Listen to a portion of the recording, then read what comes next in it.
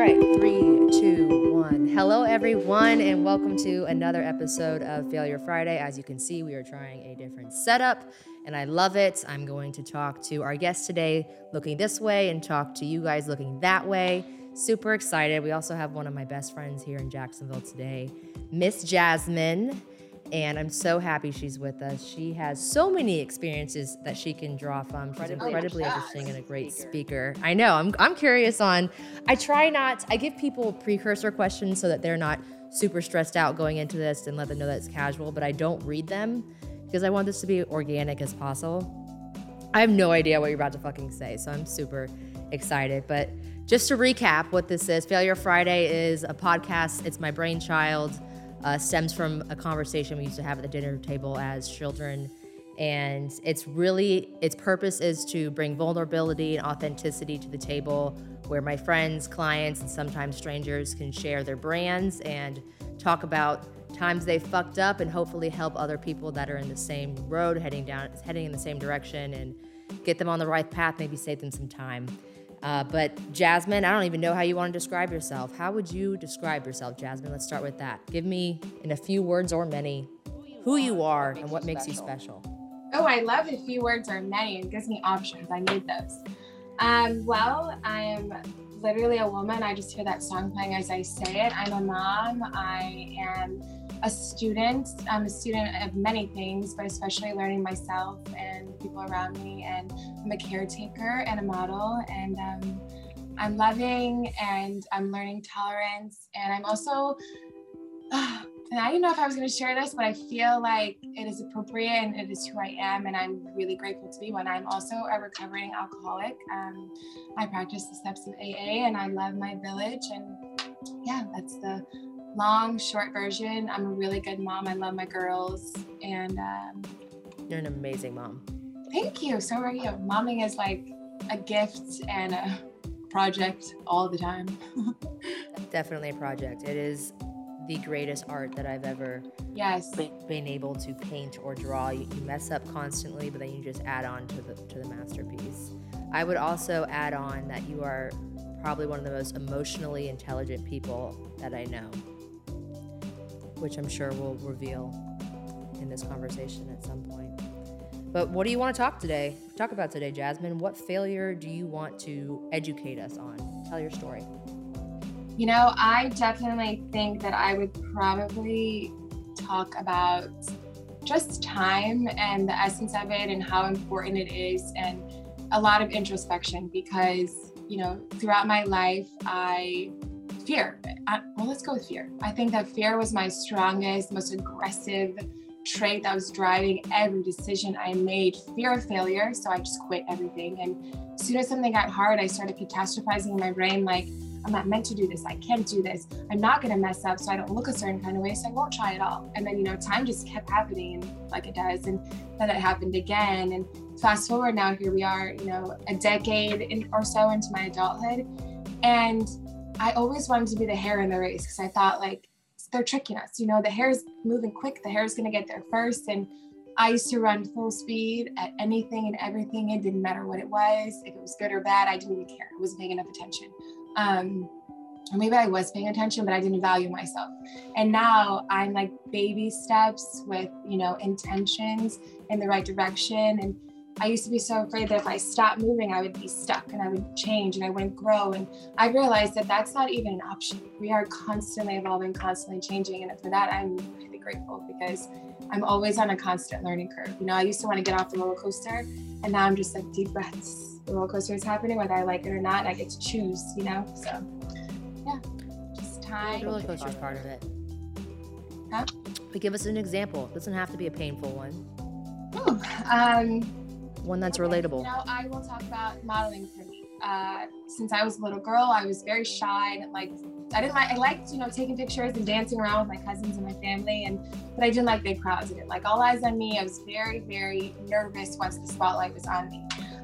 So then that's so interesting because that is absolutely so different than how I can't even imagine you. Even your daughters aren't like that. Well, yeah, Aria is. Yeah. a lot of people will say that like you come off very confident. I'm a Leo rising, so my initial personality is I think like that because I'm pretty open, so I don't really feel like there's a lot for me to feel uncomfortable about because here I am. This is who I am, what I am, etc.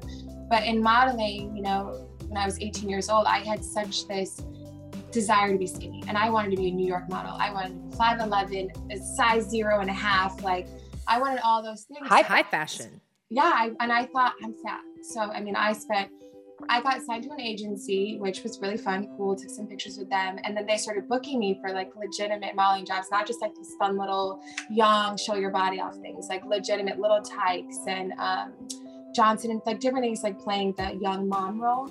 And in pictures, I literally would get in the mirror and like get like this. And then I would do like 50 sit-ups and I would do another like little testing how I looked. And then I would just not show up. I didn't explain, I didn't call, I didn't care about anybody else's time or money or efforts. I just didn't show up. And I did that a lot until they dropped me, which was hard because of course you want to blame other people, or I wanted to blame other people. But I realized that my self-image was so negative and just the toxicity in my head of like, you look fat. And I didn't. Obviously they picked me, they signed me, they wanted me to do the shoot, but I definitely minimized and lost a lot of opportunities because I was having such negative dialogue with myself, my inner critic. And now looking back, fast forward, I'm with 3 agencies, all women owned, which is a little hand clap, in 3 different states. And I love it. And even now I go to photo shoots and sometimes it's with multiple women and they're all stunning and beautiful. And young me would have felt already isolated, intimidated, judged, just afraid. And now I go in and I'm still pretty calm and collected, but I just go in and I talk and I am who I am. And I just love being in a room full of feminine, strong, beautiful, fun energy. It's a great. I get a lot of strength from rooms like that. Yeah. I would definitely say my niche, like where I draw my most power, is from successful, confident women. Because I think it's natural that we don't always feel like that, right? Like I don't think even the most confident women always feel like that. But if you get a room full of good women who are rooting for each other, it's just like it's like a fire. Everyone's the embers. Everyone's feeding off of each other. It's that song you really love and the volume up, and then you repeat that shit and you're like, yes, that's that kind of thing. So in the thick of it, when you were struggling with your self-image, was that before or after kids? And did it get worse after kids? Before, and yes. Before kids, I went from a very diverse environment as far as race, and then to a prominently Caucasian environment. So a lot of what I saw, what I thought, even back then in the 90s, I thought, you know, tall, skinny, had a certain look, blonde, and then Mariah Carey happened. And I was like, oh, she's perfect and I want to be just like her. And even then I still didn't feel like I looked like her, but it was representation. For me, the first time ever seeing somebody like me, big time. And I loved all of her music and I danced, etc. But I literally remember, I just had this odd feeling that I was big. So even then, my high school boyfriend was, 5'9", not a big man. So I always felt big. I was taller than all the boys. I was older. I had my growth spurt in 8th grade. I got boobs. Like, I just became a woman at a very young age, and I was bigger than a lot of people in my class. In my mind, I just always thought, I feel that. And I didn't have, I love my parents now, but I didn't have that reinforcement at home. Like, I had strangers that would say, oh, she's so beautiful, but I didn't get that language at home. It wasn't reinforced from people that mattered. So that took a lot from my self-confidence. And then after having my daughters, my body changed, and changes I wasn't expecting. Like, I have stretch marks. What weren't you expecting? Oh, the stretch marks? Okay, fair enough. And I would just grow and then, shrink again. And I thought, I'll only gain 10 pounds because I'm so anal. But here's the thing about my weight. But here's my thing about my pregnancy. I got pregnant with my first daughter, and because my need to want to control, only thing I thought I could control was what I ate. So if I had, which really in hindsight, I wasn't controlling anything. I was eating all my emotions. So if I had a bad day, I was eating. If I had a great day, I was eating. So I gained probably almost 60 pounds with my first daughter, which is like, so did I. Yeah, way too much. Has her own walk of life, but for me, it was bad on my knees. Like, I don't put the stigma on what you should weigh or not weigh when you're pregnant. Like, wait, birthing. That shit was painful. Yeah, that shit was painful. Yeah. And my heart, I was just like so far removed from the image I thought I saw in the mirror, the stretch marks, really, that was like really hard to swallow. And, because you have this perpetuated image of perfection that is nobody's ever going to achieve it, but I just thought that my body would just go back to the way it looked before and I wouldn't have to worry about that. And then I did. And then my second daughter, I only gained 20 pounds because my body was like, girl, you cannot, gain another 50 pounds. Well, I think it's also important to note that our kids, and yours included, are incredibly close together. Like my kids are only 18 months apart, and I think yours are the similar. Yes. So when I was very upset when I got pregnant with Artis, because I was just getting in a place, I was close to Wonderland. Like I was 204 pounds when I found out I was pregnant, and I was like, shit, I'm never ever going to get back to Wonderland. Like now I'm about to go gain all this weight back. I was so depressed. I mean, body image when you're pregnant, luckily we live in a time now where there's so many Instagram pages and everyone's real supportive, but honestly, I didn't want to hear that shit. Like, I didn't want people to tell me, like, enjoy it, you're beautiful still. Like, I didn't feel like it. Yeah, it's in your head. It's like the narrative that we have in our heads, but it's so deep in there. It's a lot of like unprogramming is what I'm learning now, like in reprogramming my mind to have a positive conversation through it all, and like, when the moments creep in where I'm really feeling negative about myself, I just will pep talk in there, but that never existed in the past. Definitely my body changing. It was a hard pill to swallow, but again, fast forward, here I am now. I still have the same body, but I actively put love into it. I work out, I eat relatively clean because I always crave like healthy food. I just overindulge when I indulge. But I eat relatively clean and I move my body, and like my sponsor, Alcoholics Anonymous, I'm a sponsor, and I just thank God for her. But she told me like, move your body 3 days a week. So I love to dance. So I'm relearning my sexuality and all of these things. So I put a mirror in my living room, and sometimes when I have the girls, like I'll dance around for fun because I show them like getting out of my funk, I need to move my body, I need to dance. And I put the same song on, sometimes I interpretive dance, like very long and sexy and calm and sweet. And other times I'm like twerking in my mirror when it's just me, and I'm like showing my body, showing myself like, girl, you can have all of this and still love every piece of you, and still improve.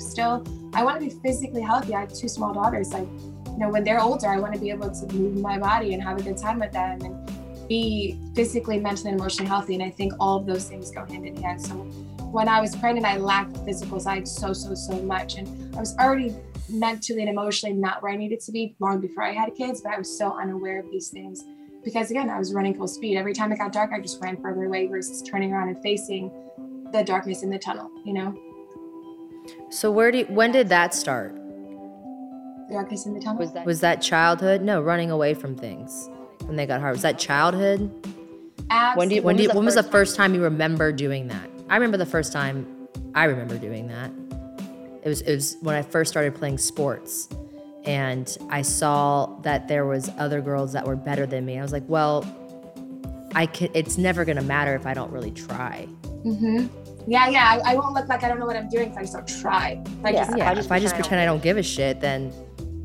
Yep. Yeah. Play it too cool. And that never really worked out for me. I skipped school all the time. And, I'll give you where it came up for me. I accelerated in English and in writing and reading, comprehension, all of that I did just fine. But in science, I was fine. It wasn't great. It was just doing my science. But in math, oh my gosh, I never, and my brothers were both in all accelerated classes, both of them, incredibly intelligent. So that really it's again, my negative inner critic took a toll on me, and I felt so much less than them. So I just started skipping my math classes. And I remember in my senior year, my teacher was like, listen to me. I had English first period, math second, and then my creative writing third. So I would go to English because I loved my English class and my teacher. I would skip math. I would literally go in the parking lot, smoke, do whatever I was doing. And then I would go to my creative writing classes. Of course, I loved my ability to write whatever came to my mind. And my math teacher finally was like, listen to me, I will pass you if you come to my class. Because I used to go and get very frustrated because I would do the problems and he'd write them on the board, and then he'd be like, okay, well, that's the right answer, but how you got to it is not what I just spent an hour teaching you. And I'm like, well, at least I got the right answer. And I wouldn't cheat. I would actually try. But once I got to this defeated attitude, I was just like, F this, I'm done. Doesn't matter if I fail or pass. I don't care, That was the first time that I experienced a little bit of strife. And I was like, I'm out. Can't do hard things because hard things overwhelm me and I don't know how to regulate my feelings. So I'm going to quit now, which obviously doesn't work out in the long run in life, hence time and things like that. But that was my plan of action. Quit as soon as I felt discomfort. Is that insecurity in math still permeate into your life today? No, actually, it is not. Well, that's helpful. Oh, it's so helpful. But time takes time. And I'll just add this in. These cliche sayings used to piss me off, irritate me, like just get on my nerves. And I've come to realize over the last almost 2 years, they're cliche for a reason. It's because people repeat them because they are true, because people have witnessed these things happen, right? And time takes time is one of the most common ones that I hear and I'm told. And honestly, I remember I just recently had a math class and I was panicking because I was like, I don't remember this. I don't know how to do this. Like, it was one particular test and I'm at the tail end of the semester. And I called my sponsor and I was catastrophizing. I started thinking, I'm not meant to do this. This isn't my purpose. I was just making this big fuss. And she goes, well, how about you just finish the class? And then we'll decide from there if this is what you should or shouldn't be doing. And I'm like, okay, I could do that, and whatever. And, I did, and I passed the class just fine, and I did just fine on the test. And I studied. I put in the time and the effort to pass this class, and I had to realize that, I didn't have to do that in my English, psychology, humanities, but in my math class, the extra time I don't need for these classes, I had to commit. And this is the first time in my life where I recognized, like, it's okay to feel a little bit anxious or overwhelmed or scared. You can feel these things; they will pass, And then I used to hear a lot, it takes a village, but through my experiences as a child, I didn't want a village. I didn't trust anybody. I didn't trust anybody with my kids, that's for sure. I didn't trust anybody with my own personal emotions. It was easy for me to explain the things I had gone through in my life, but I would just tell them like, yeah, that was my life. This is the story, but I didn't add the feeling stuff. So transparency was very surface level because I was fine with telling people my story, but it was really hard to show how much my story affected me. So now, fast forward. Which is super valuable for people that are trying to sell their story to get people to relate to you. You have to be vulnerable. Yeah, otherwise, it seems fake. Yeah, it doesn't hold any weight. Whether all these things happen, you can mostly assume it obviously is going to affect a person, but I definitely had a very hard time trusting that if I gave you my vulnerability because this was a part of my childhood, if I let you in, it was automatically assumed that you were going to hurt me. So I had this wall that I didn't even realize was up because I thought, well, I'm sharing everything that I've gone through and they already know, but I wasn't showing any a lot of feeling behind it because I was terrified. So that kind of numbed me and forced me to go inward all the time, which internalizing everything. But with the village, I realized that you can pick your village. So a lot of how I get through my life now is my village. My women here in Jacksonville, even in the beginning of everything I was going through a couple of years ago, I reached out to you because your profession. I was like, I need help. But old me would not have done it because I needed my life to appear that I was fine because I am, the strong one and I'm the one who's got it together and I'm okay and everything's okay and I'm going to figure it out. But I was unraveling quickly. And now I have, a village of women around me that truly adore me and want the best for me and see a lot of amazing things in me that I myself, once again, that negative self-critic, I don't always recognize, and I will beat myself up before I pat myself on the back. And it's not about ego. It's about having gratitude for the blessings and the, things that we've all received that gift us. And you have to recognize that to be able to share it. And for me, I was just so unaware and angry and just a lot of resentment towards myself and guilt and shame and others that I couldn't even recognize, human decency in myself at different points because of some of my moral compass that was strayed when I was 20, I was a young girl. It's interesting. It's interesting that you brought up that first meeting because I don't think I've ever shared with you, but that first meeting struck me. It was so refreshing and it was supposed to be like a 30-minute meeting because I remember I totally missed my appointment after it. But it was the first time that I'd ever sat across from someone who, in my mind, appeared had everything under control. You're gorgeous. You had the lifestyle that most women covet, but you were just so down to earth. But what struck me was you laid out, you had literally written down everything you didn't know, and you showed it to me. And that takes me hours to get out of people because of ego. Ego is just so overbearing in so many of us. I think it's the world we live in. I don't think it's something that we can help. It's just social media and the world is about me, I, and people just don't know how to be wrong. That is one of my strengths, is if I don't know something, I'd be like, I don't fucking know, but I'm gonna go find out. And it was such a breath of fresh air to sit across from someone who's just like, hey, I know what I don't know. This is what I don't know. Can you help me? Like, that was just, that struck me so hard, because it was like, okay, I don't have to spend hours breaking you down so I can figure out what I have to help you fix. And so that was super refreshing. But I want to go back to something you said, and it was reprogramming. So part of this podcast is helping people that are in a similar situation. Jasmine hasn't chosen to give us like one big failure, but she's chosen an issue that so many of us deal with, in the sense of giving up on something before you even really give it a shot. So what specific tools, it sounds like reprogramming is probably the general solution. What specific tools can you give someone who has this tendency to cope with it, to fix it?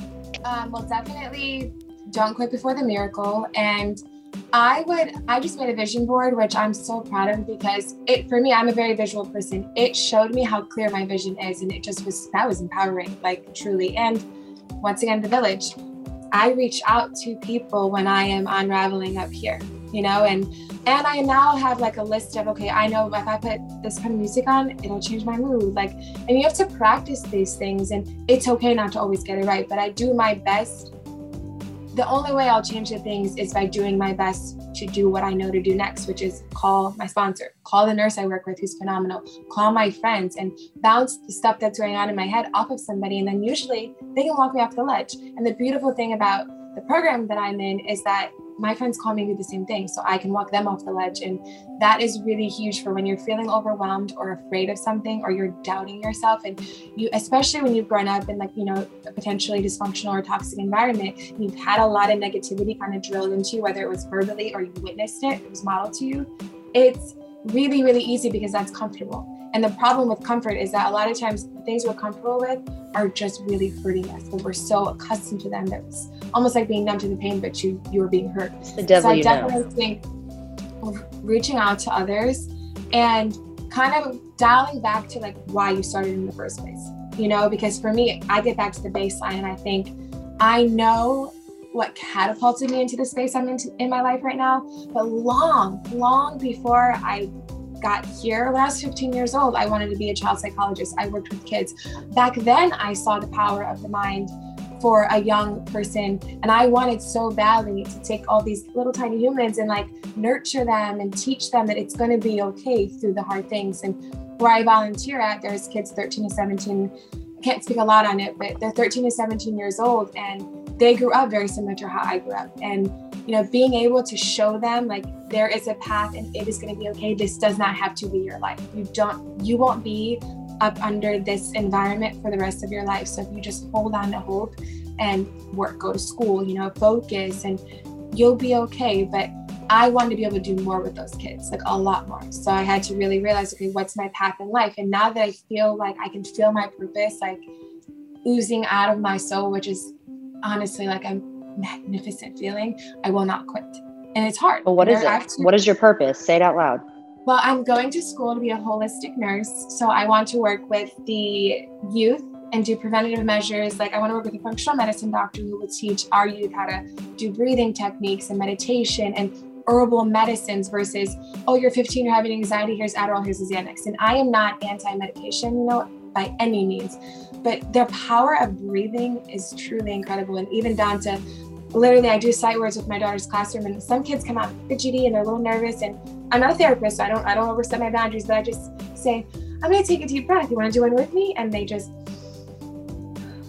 and you just watch the energy kind of slow down, whatever's spinning in their wheels, and they don't know the word, it just calms for a second. And I think that I want to positively impact versus intervening constantly. I want to prevent. I want to teach our youth, like, life isn't going to be a cakewalk. And there'll be days and months and years, and it might feel like that. There's also going to be days and months and years where it feels like pain, and it feels like sorrow, and it feels like disappointment. And you will and can get through that. And you can and will get through that without adding an addictive substance to that. Because, as an addict myself, I see so many people. And as a young girl, I was put on different medications and I didn't agree with it. So I resisted as much as I could. But I remember thinking, like, I was in a facility and there was these 3 and 4-year-old children. And I said to the nurse, why are these kids here? And she's like, because they have issues and the parents don't want to take care of them. And I was 15 and I was so soul crushed because they're going and sleeping in these rooms and there's nobody with them. And, you know, I really realized that there's so many different ways to help our youth. And I really want to be a part of the little ripple effect and showing them like life will be okay. And you can make that a part of it, you know. And one of the biggest takeaways from my purpose is I want to show them like not every burden is yours to carry, you know. And for me as a young girl, I thought I had resentments towards any sort of higher power. And I'm not religious, I'm spiritual. I had so many resentments and fears again. And I had no idea of safety. I grew up in a violent home. You know, I had violent partners. I had no idea what safety was. And we practice that a lot with the kids that I volunteer with. But I also want to teach them, like, not just about being safe, but about being a human, about being a teenage girl and that boy not liking you. We don't have to focus on that. And that can be extremely overwhelming for a 15-year-old girl or, you know, a 16-year-old boy who doesn't know how to drive or doesn't know how to communicate or what have you. And I want to be a positive impact on our youth and show them like you can do this and you will be okay, you know, and like suicide prevention and just preventing more people who get dependent on things to cope with life, because there are several different mechanisms that will help you cope.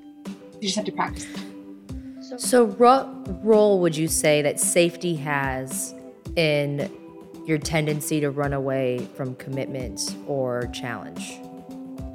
Wow. That's a good question. And I'm trying to think of how to answer it. You know, okay, I'll use this example. When I first got sober, I went into a room full of mostly not people that didn't look like me. There was nobody that looked like me in the room, so to say, right? It was young, somewhat young people, but for the most part, I was just like, I felt very naked in this room. And I remember one day I shared, and all of a sudden I felt my little head. I just wanted to like tuck in and hide because I had this very vulnerable moment. And I went from feeling incredibly safe to, and this wasn't my first time sharing, this was, you know, months in, to feeling very. You're talking about AA, right? Yeah, raw and exposed. Okay.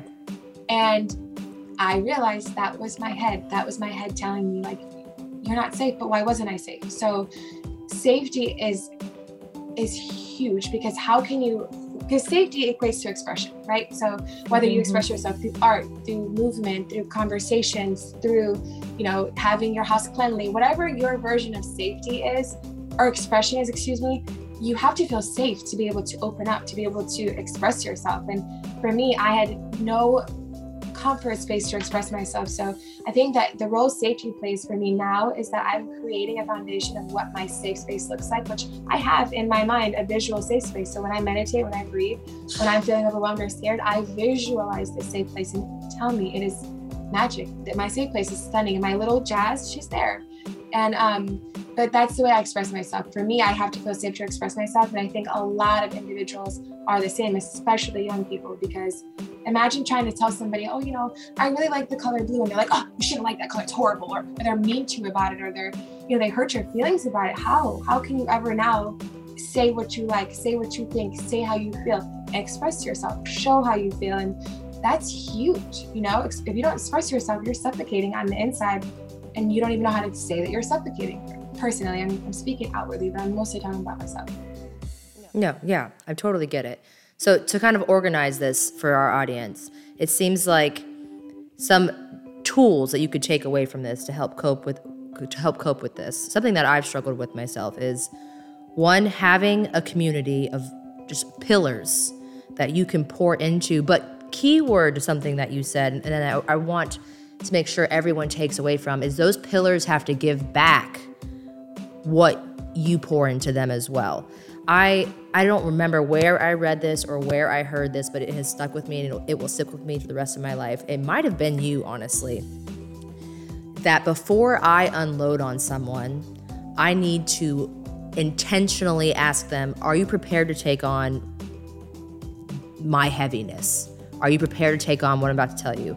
And then when someone wants to unload on me, be very transparent and create that boundary where I can say, I'm having a rough day at work, or, you know, the market's been going down since Thanksgiving. I can't mentally in this space I can't be who you need me to be right now.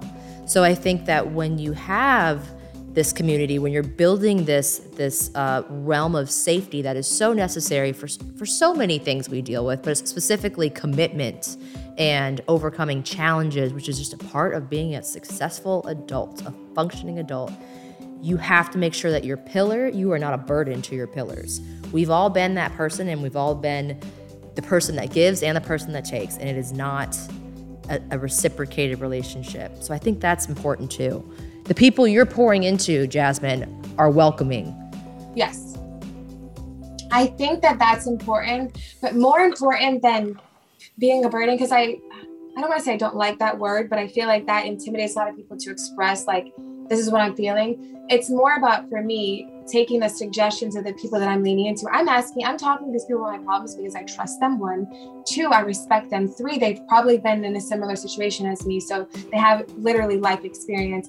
And 4, I want their constructive advice. I want their suggestions. So when the time comes, in 6 months or 3 days or 2 weeks or what have you, the goal is that I've acted on what they've taught me. Literally, they're teaching me something. So I don't come to them with the same problem, because then it's a burden. We're always going to have some sort of suffering in life, or I'm always.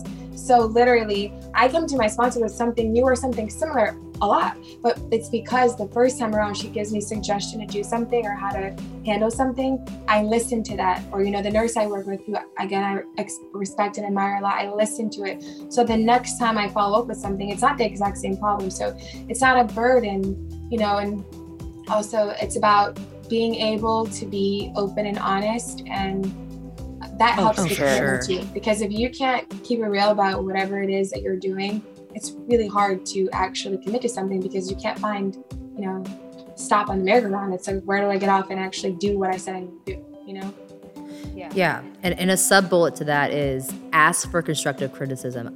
For the people that I trust, and you're one of them, one that I've shared even trivial issues in my life, I always ask for, all right, how should I handle this? Because one thing I struggle with, I'm great at giving y'all advice. I'm really bad at taking my own advice. Like, even if I know what I need to do, I need, her to tell me to do it. I need someone else to say it. I'm like, all right, yeah, now I can do it, because I have someone else co-signing what I already thought I needed to do. So that speaks to that. You need those pillars in your life. A second thing you said was breathing, which I've actually never talked about. I did not discover the power of breathing. This is going to sound real corny to some of y'all, but hear me out. Breathing is so powerful. I started researching it when I was 7.5 months pregnant with our daughter and my first child. And I decided when I tell y'all, I was so pitifully insecure in my pregnancy. I mean, I hated my body. I hated it. I cried all the time. I would have sex in a shirt. I wouldn't look in mirrors. I said, you know what? I need to find a way to show myself to pull myself out of this, because this is not healthy. It's not going to be healthy for my baby.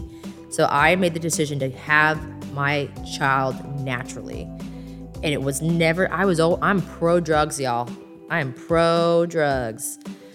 But I decided to do it. And I was 7.5 months pregnant. And I was like, all right, how the fuck are people doing this shit? And I Googled it. I did all the research, and it was breathing. That just seemed so silly to me, but I kept going. I did the on YouTube, they have little free meditation apps where you breathe in, breathing out. And let me tell y'all, natural childbirth is difficult, but if you can breathe, if you really know how to breathe in and control your breath work, there was never a moment giving birth to Kenny where I cried. Until after she came out. I mean, I bossed that birth up. You can ask my doula. It wasn't hard, but it wasn't easy, but it definitely was not difficult. And this is going to be TMI, but I want y'all to try it if you're watching this, because it was one of the exercises they gave me when I was researching this. Next time you have to take a shit, just sit up straight and breathe in real deep and breathe in out real slow, and just keep doing that. And you will feel your body just naturally, you don't have to strain. I know that's TMI. I know that's so TMI, but other places you can do that and feel the natural relaxation, in case anybody wants tell to do them.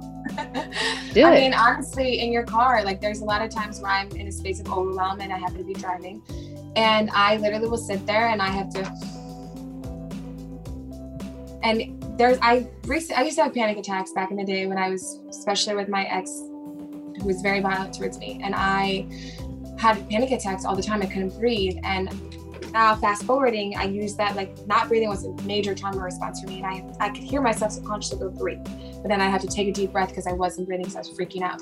And now it's a conscious action, and you sit. And a lot of the times I do this in front of the mirror. I watch myself breathe, or like when I'm working out, I see my breath controlled, and I feel how much easier it is to get through a strenuous workout because I am breathing. And, you know, once again, meditating and breathing, you can literally do that at any given time. I'm in the kitchen and the girls are screaming and yelling in the background, and I have to take a few deep breaths that's the pause. That's the pause. And now the way I want to react with my feelings, the pause is the way that you breathe. So the breathing is so monumental and really, truly powerful and helpful. And honestly, a lot of chakra aligning and changing and healing comes from the way that you breathe. That's an area I know so little about. I know chakras is, how many of them are there? Or I sound like a total idiot. Hold on, let me use my own body to count. Okay.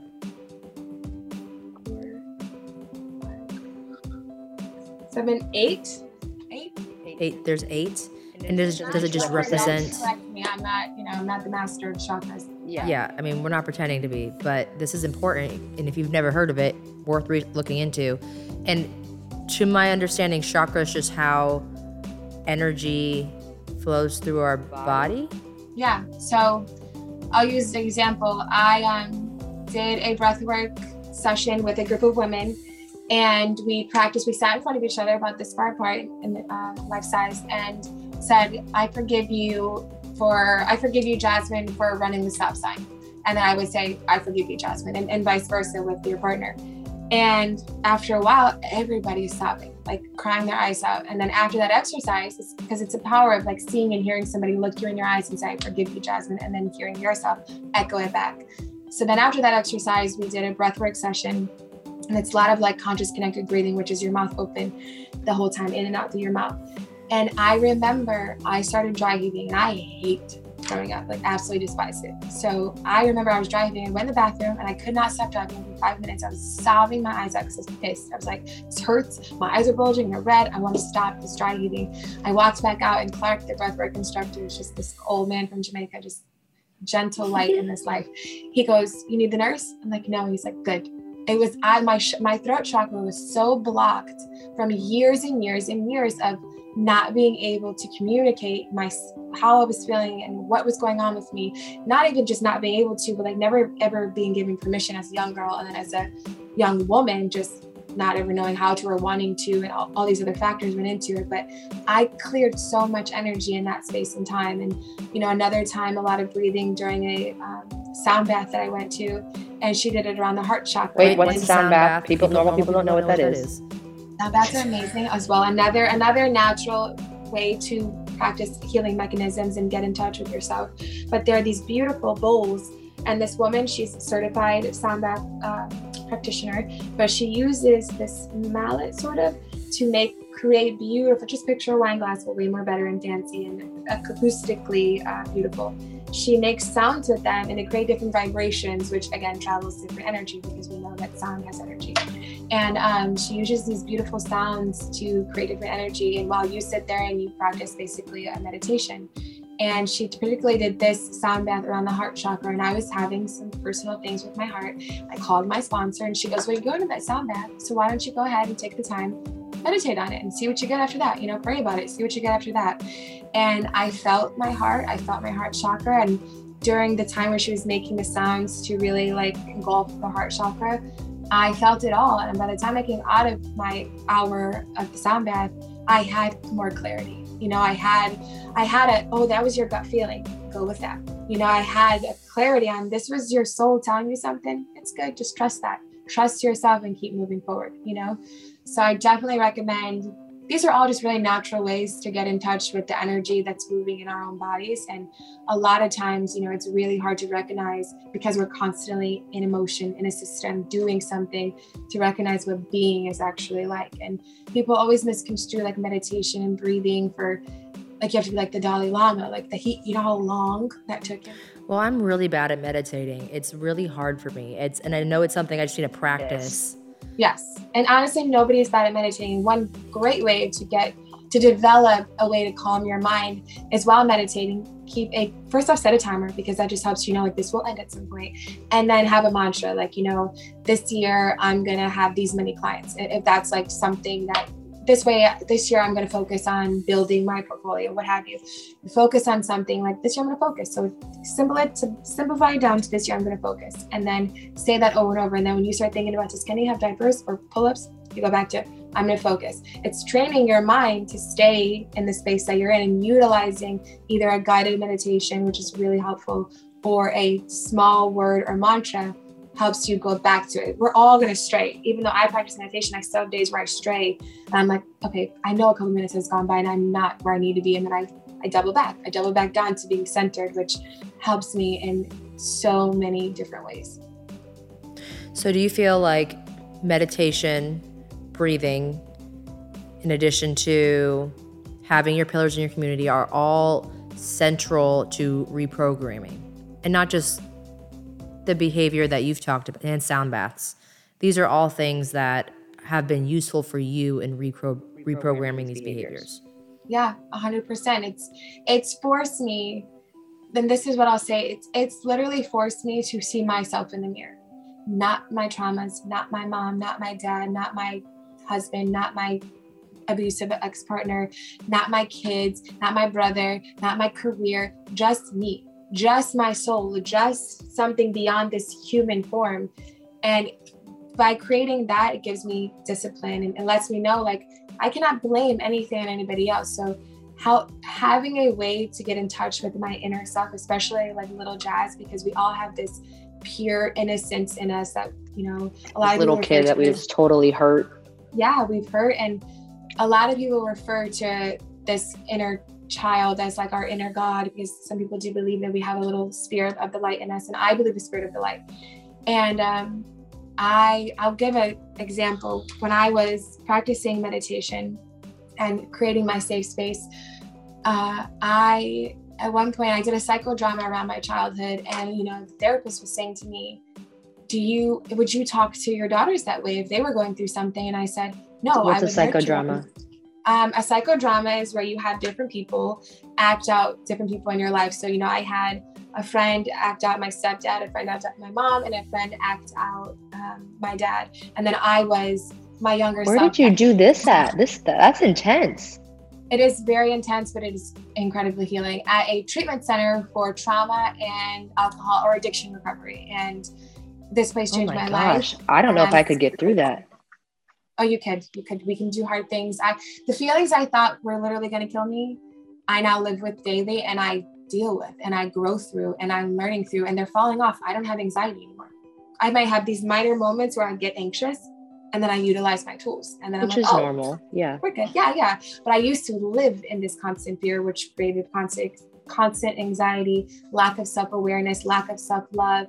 But back to my meditation, we did the psychodrama.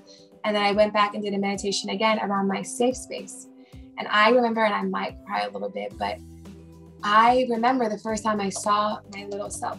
And I was in like this very easy looking, like dark, but the walls were like very like art-like, like fluid, very fluid walls, but it was very dark. And I remember my therapist was talking to her and she was like, can you see a door? And I said, I need light. Wait, what the fuck? Were you in a psychosis? Were you meditating? I was in a hypnosis and I was meditating. Okay. But I remember I was terrified and I was like, I need light. I'm so afraid of this darkness that was around me. And she's like, can you see a door? And like that changed everything. And it opened up this oasis. And I saw my little self, still very scared, still very timid, but in this beautiful, like ginormous trees and waterfalls and glitter and butterflies that like glisten, and just, it was magic. And fast forward, that was before. And then fast forward to when I was in treatment, I was actively, practicing meditation and different breathing mechanisms. And after the psychodrama and like really connecting with the fact that how I was treating my little self was, I was I was enforcing the fear. I was reinforcing that you should be afraid of things in your life, and just not really giving any little part of my like gut, my intuition, my pure innocent self any credit for getting to where I was at this point.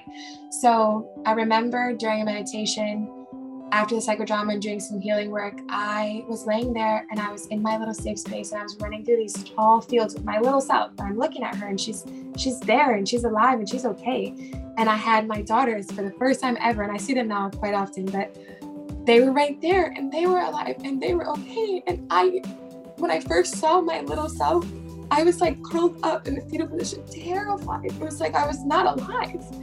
And it was sad and hard and like transformative, because then I had to start practicing, like, how do you reroute this narrative? I can't undo my life, so I can't live in regret and depression and, fear. I can't undo any of the things I've already done, and any of the things I can't take away the fact that I had terrible experiences as a little girl happen to me. I cannot undo those things. What I can do is create a platform versus a prison for all of my pain.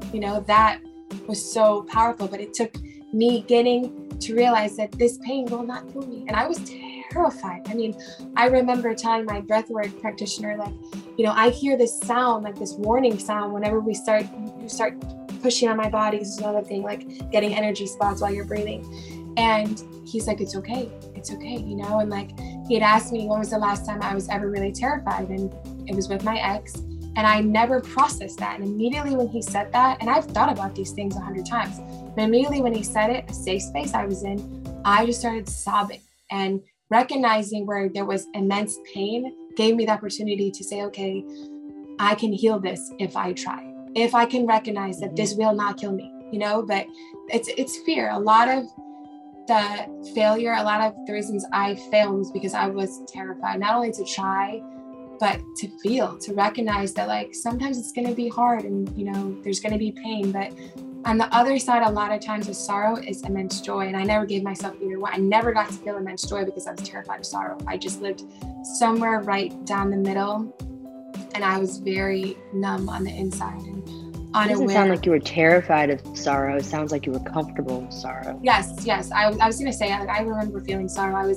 was very comfortable with sorrow because I knew sorrow. Sorrow and I were friends. I knew, what it was like to live in the dark tunnel. And I was like, I don't want to move. I'm terrified. I don't know which way's forward and which way's backward. And, the analogy that I used since I was 15, and then my breakthrough session at hypnotherapy, when I was 15 years old, I'd always say, like, I'm in the ocean, I'm treading water. And I was, I love swimming. I was a lifeguard. Like, so it just made sense that would be what I would say. And my high school boyfriend would be like, like, what the freak talking about? And I'm like, I'm treading water constantly. And I remember after one of my hypno sessions, I came back to her, and I was so excited because I was like, oh my God, for the last 15 years, I have been saying this. I've been treading water. I'm in the middle of the ocean. It never, ever, ever, ever dawned on me. I could just float. Every once in a while, I could just lay back and float. I didn't have to constantly be struggling and constantly be fighting for fear that I would sink, for fear that I would just suddenly drown. Like, you can float. And when you float, you face the light and you feel the light. And I'm still in the middle of the ocean figuring out life, right? But I'm closer than I was before. And I know now that in moments of panic, in moments of fear, in moments of anxiety, of stress, of overwhelm, of disappointment, of loss, of grief, I can float.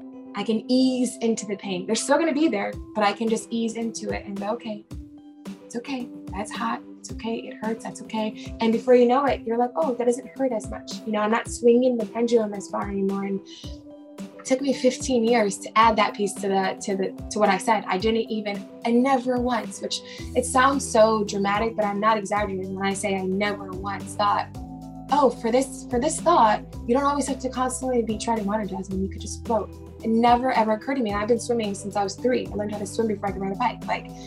But that's how, in my own comfort of pain and fear and sorrow and disappointment that I couldn't even imagine just knowing that I will get to the shore just the same. And at this point, healthier if I just sometimes ease into discomfort, Yeah.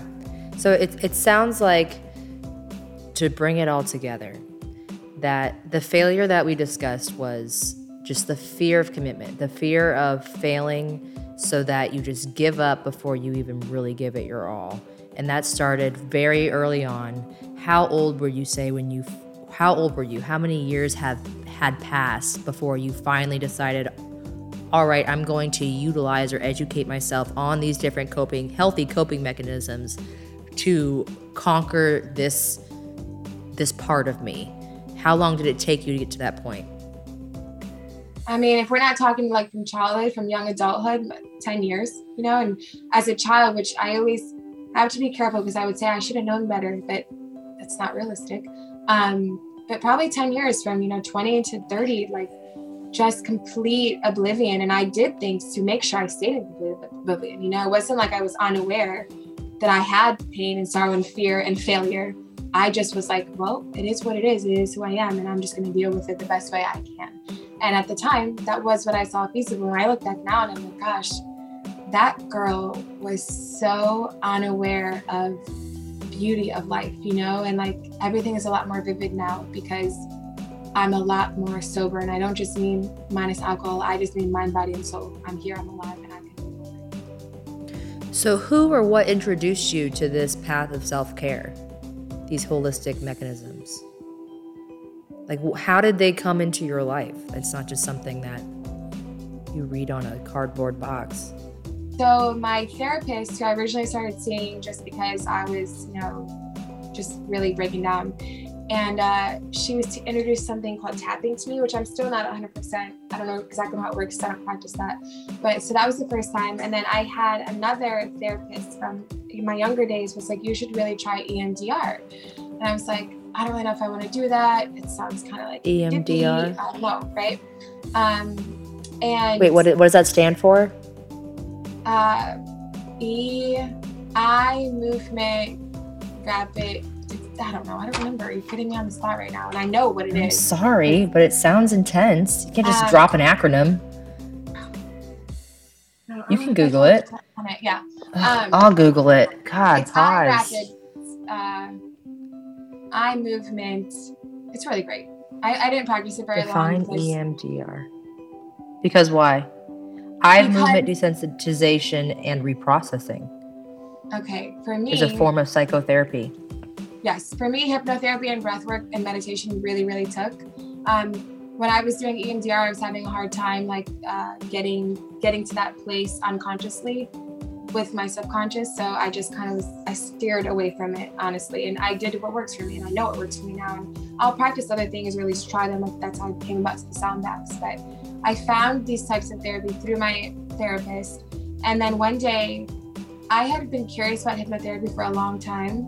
And I just decided to look it up, and it was powerful. It was a very powerful addition to my healing practices. Yeah, I remember when I was a senior in high school, for senior day, where they have all the seniors in the cafeteria, they brought a hypnotherapist, and we all thought it was bullshit. Like literally everyone thought it was bullshit, but they had, I still don't know if it's real. I believe in hypnotherapy. I don't know if I believe, you know more than I do. I guess it probably affects some people easier than others, but this man had the shyest girl in our class, up there barking like a dog, on the stage in the cafeteria. And I was like, I don't know. They make it all seem so clowny, and that's not what it is. No. Hypnotherapy is getting in touch with your unconscious mind and being able to reprogram that. And it's not erasing memories, it's reprogramming, for example, when I was in one of my sessions, we did a session around my mom, which is my parents are a touchy subject for me. And I remember as I was going, further into the session, I said out loud, "Stop crying." And it was the most bizarre thing because I heard my mom's voice. I did not hear me at all. My voice became her voice, and my mom and I don't sound alike. And I was aware of it though. I wasn't in La La Land barking. I was aware, but I couldn't stop it from happening because I was in such a relaxed state in between the subconscious and my conscious mind, and the unconscious and my conscious mind. And I literally remember thinking wow, that's what I've been hearing my whole life. Stop crying. So again, another form of me expressing myself, showing my feelings, had been shut down for so long. And that is the voice that was in my head, literally over and over. Every time I felt scared, alone, sad, angry, confused, concerned, hurt, stop crying, you know? And so I just stopped allowing myself to feel things. And that's why when I drank, I cried. So, no, I think hypnotherapy. Okay. I cry a lot too. Yeah, but it's like, once again, nothing is for everybody. That's why there's multiple options. That's why we're individuals. Like some people, their therapy, their most healing is literally exercising every single day. Some people, it's fishing. You know, there's so many different ways to practice, ways to calm your nervous system, because we live in such a society where it is not ever that calm. Yeah, and that's why I'm really glad we're talking about these, because these are not, I feel like these are taboo to some people, right? Like it seems so out there, but to believe in something and then research it is a powerful combination and is the next step to application, right?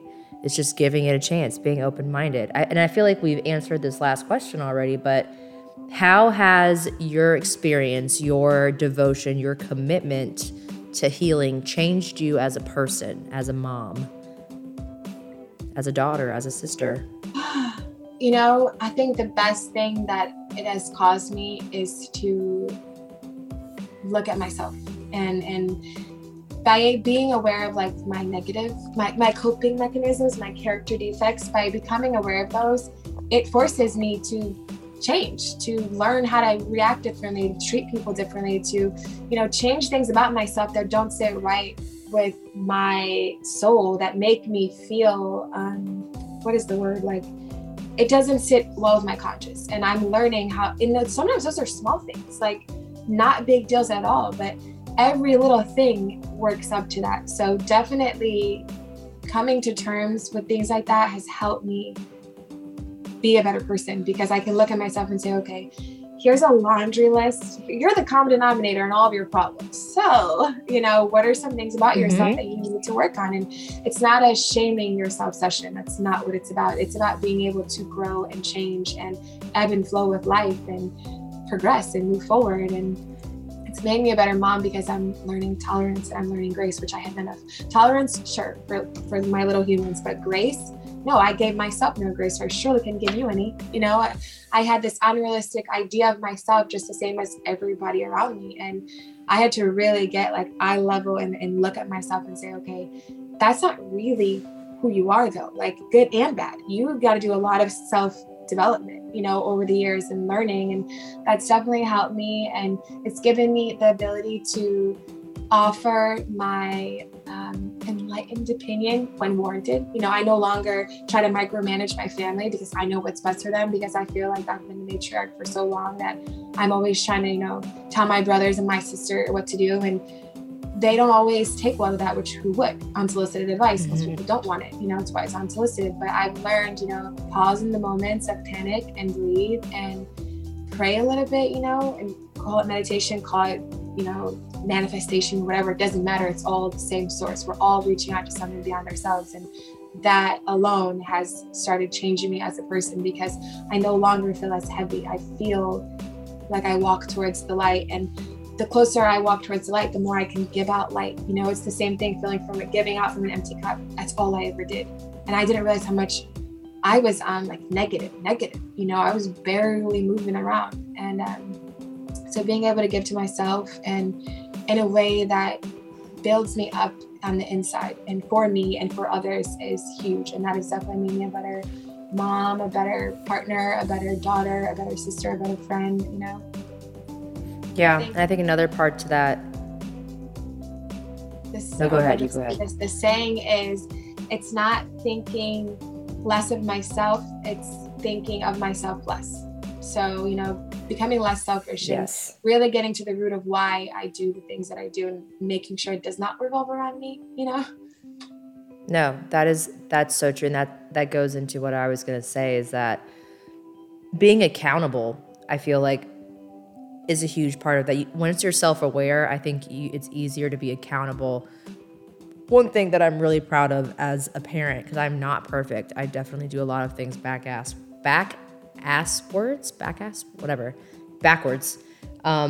is that I apologize to my kids constantly. Like, I have one of my biggest issues, and it runs in my family, I so much of my childhood, I remember my dad just snapping out of nowhere.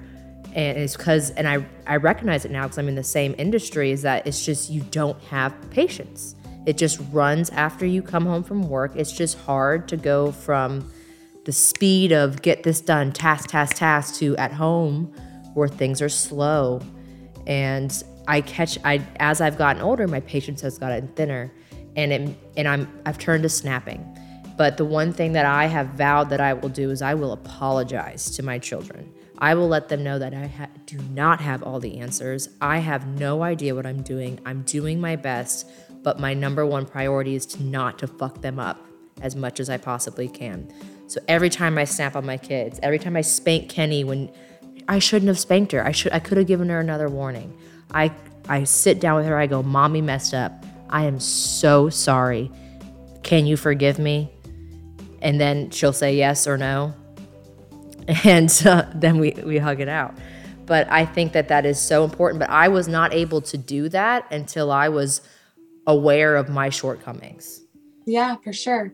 You know, one of my good girlfriends here who I love her so much and I respect her so much and admire her as a mother, as a woman. She explained to me one time that literally, you know, we're all have a glass, right? We're all born with this glass, and our goal as parents is to not shatter the glass, keep it clean, to not chip it, to not no smudges on it. But in real life, you know, we're going to smudge the glass, sometimes even crack the glass, you know. And I always said, like, I feel like my mom and my parents just took the glass and threw it against the wall and were like, good luck, honey. And my whole life has been trial and error. And one of my other friends from treatment was like, you know, what happens with broken glass, you know, it becomes stained glass, and it's beautiful and it's unique. And that was a perspective shift for me. That little just tagline alone just changed the way I thought about I still think that I was a shattered glass, but again, perspective, I'm grateful for it. And there was something else I wanted to say about what we were just talking about. Oh, my sponsor, you know, I have a lot of revolving insecurities as a mom because I had this idea of being this perfect mom. And then I'm like, oh, I'm not a perfect mom. I'm like, oh, damn, you know?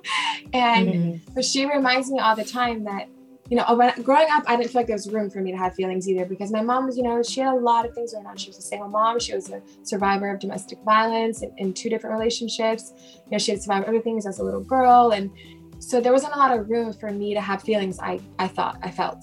And, but my sponsor always reminds me that when I'm having my little moments of sadness, I will say to the girls, like, you know what, Mommy's just feeling a little sad right now. Like, I need a minute, you know, but I teach them mechanisms. So like, sometimes if I'm feeling real pissed, I will sit there and I will breathe and I will not engage with them. And I'll say, Mommy is not engaging right now. I need a minute. And I sit and I breathe, you know, and sometimes it takes me 3 to 4 minutes. Then other times, like, we'll do a 1, 2, 3 scream. And I'll be in the car and I'm like, oh God, okay, they're running late for school. They're not listening to me.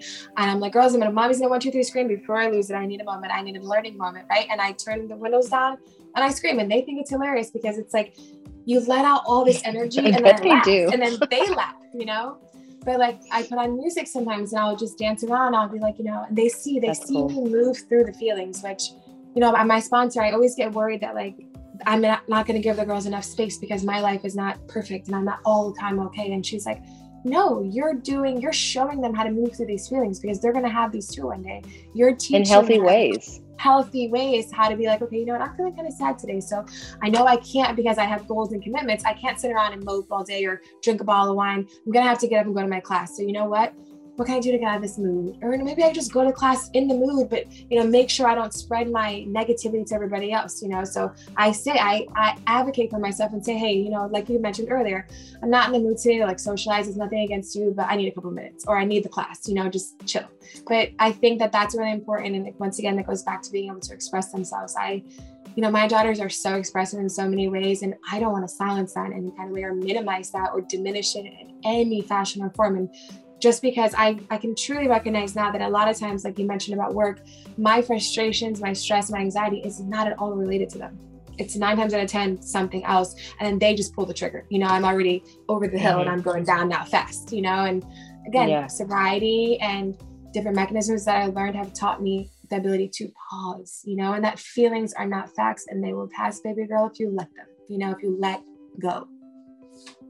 Yes, I love that. And I love you, and thank you so much for coming. We almost didn't make this happen, but I'm glad I guilted you into it. I'm glad I I had appreciate some you. good plans. I know, you really did. I'm impressed with your setup. It's definitely top 3 that we've had so far. So super thankful that you knew how to make the lighting work.